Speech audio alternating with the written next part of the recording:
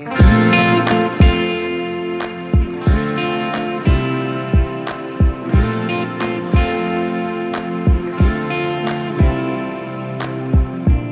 of Saint Philip and James.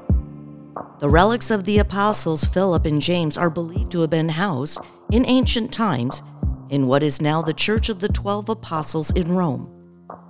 Philip, a fisherman from Bethsaida, makes the moving request of Jesus, "Master, show us the Father, and that will be enough for us."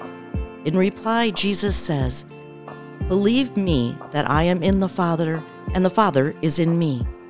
James is James the Lesser, who is identified with James, the brother or cousin of the Lord. Tradition considers him the first bishop of Jerusalem. Both were martyred in the 1st century.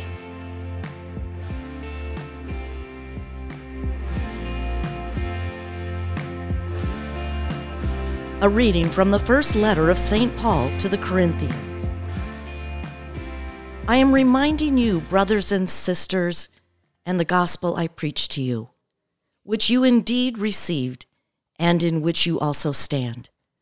Through it you are also being saved, if you hold fast to the word I preached to you, unless you believed in vain. For I handed on to you as of first importance what I also received, that Christ died for our sins in accordance with the Scriptures, that he was buried, that he was raised on the 3rd day in accordance with the Scriptures, that he appeared to Cephas, then to the 12. After that, he appeared to more than 500 brothers and sisters at once, most of whom are still living, though some have fallen asleep. After that, he appeared to James, then to all the apostles. Last of all, as to one born abnormally, he appeared to me. The word of the Lord.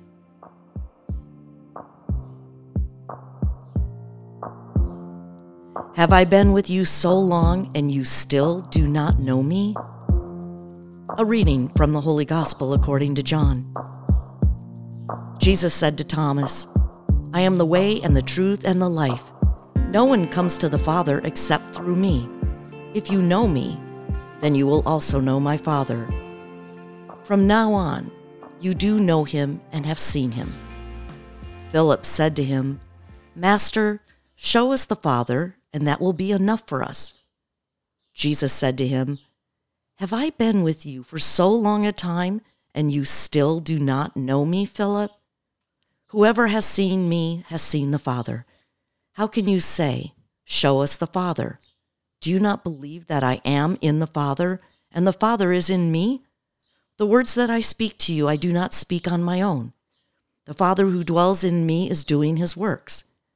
Believe me that I am in the Father, and the Father is in me, or else believe because of the works of themselves. Amen, amen, I say to you, whoever believes in me will do the works that I do, and will do greater works than these, because I am going to the Father.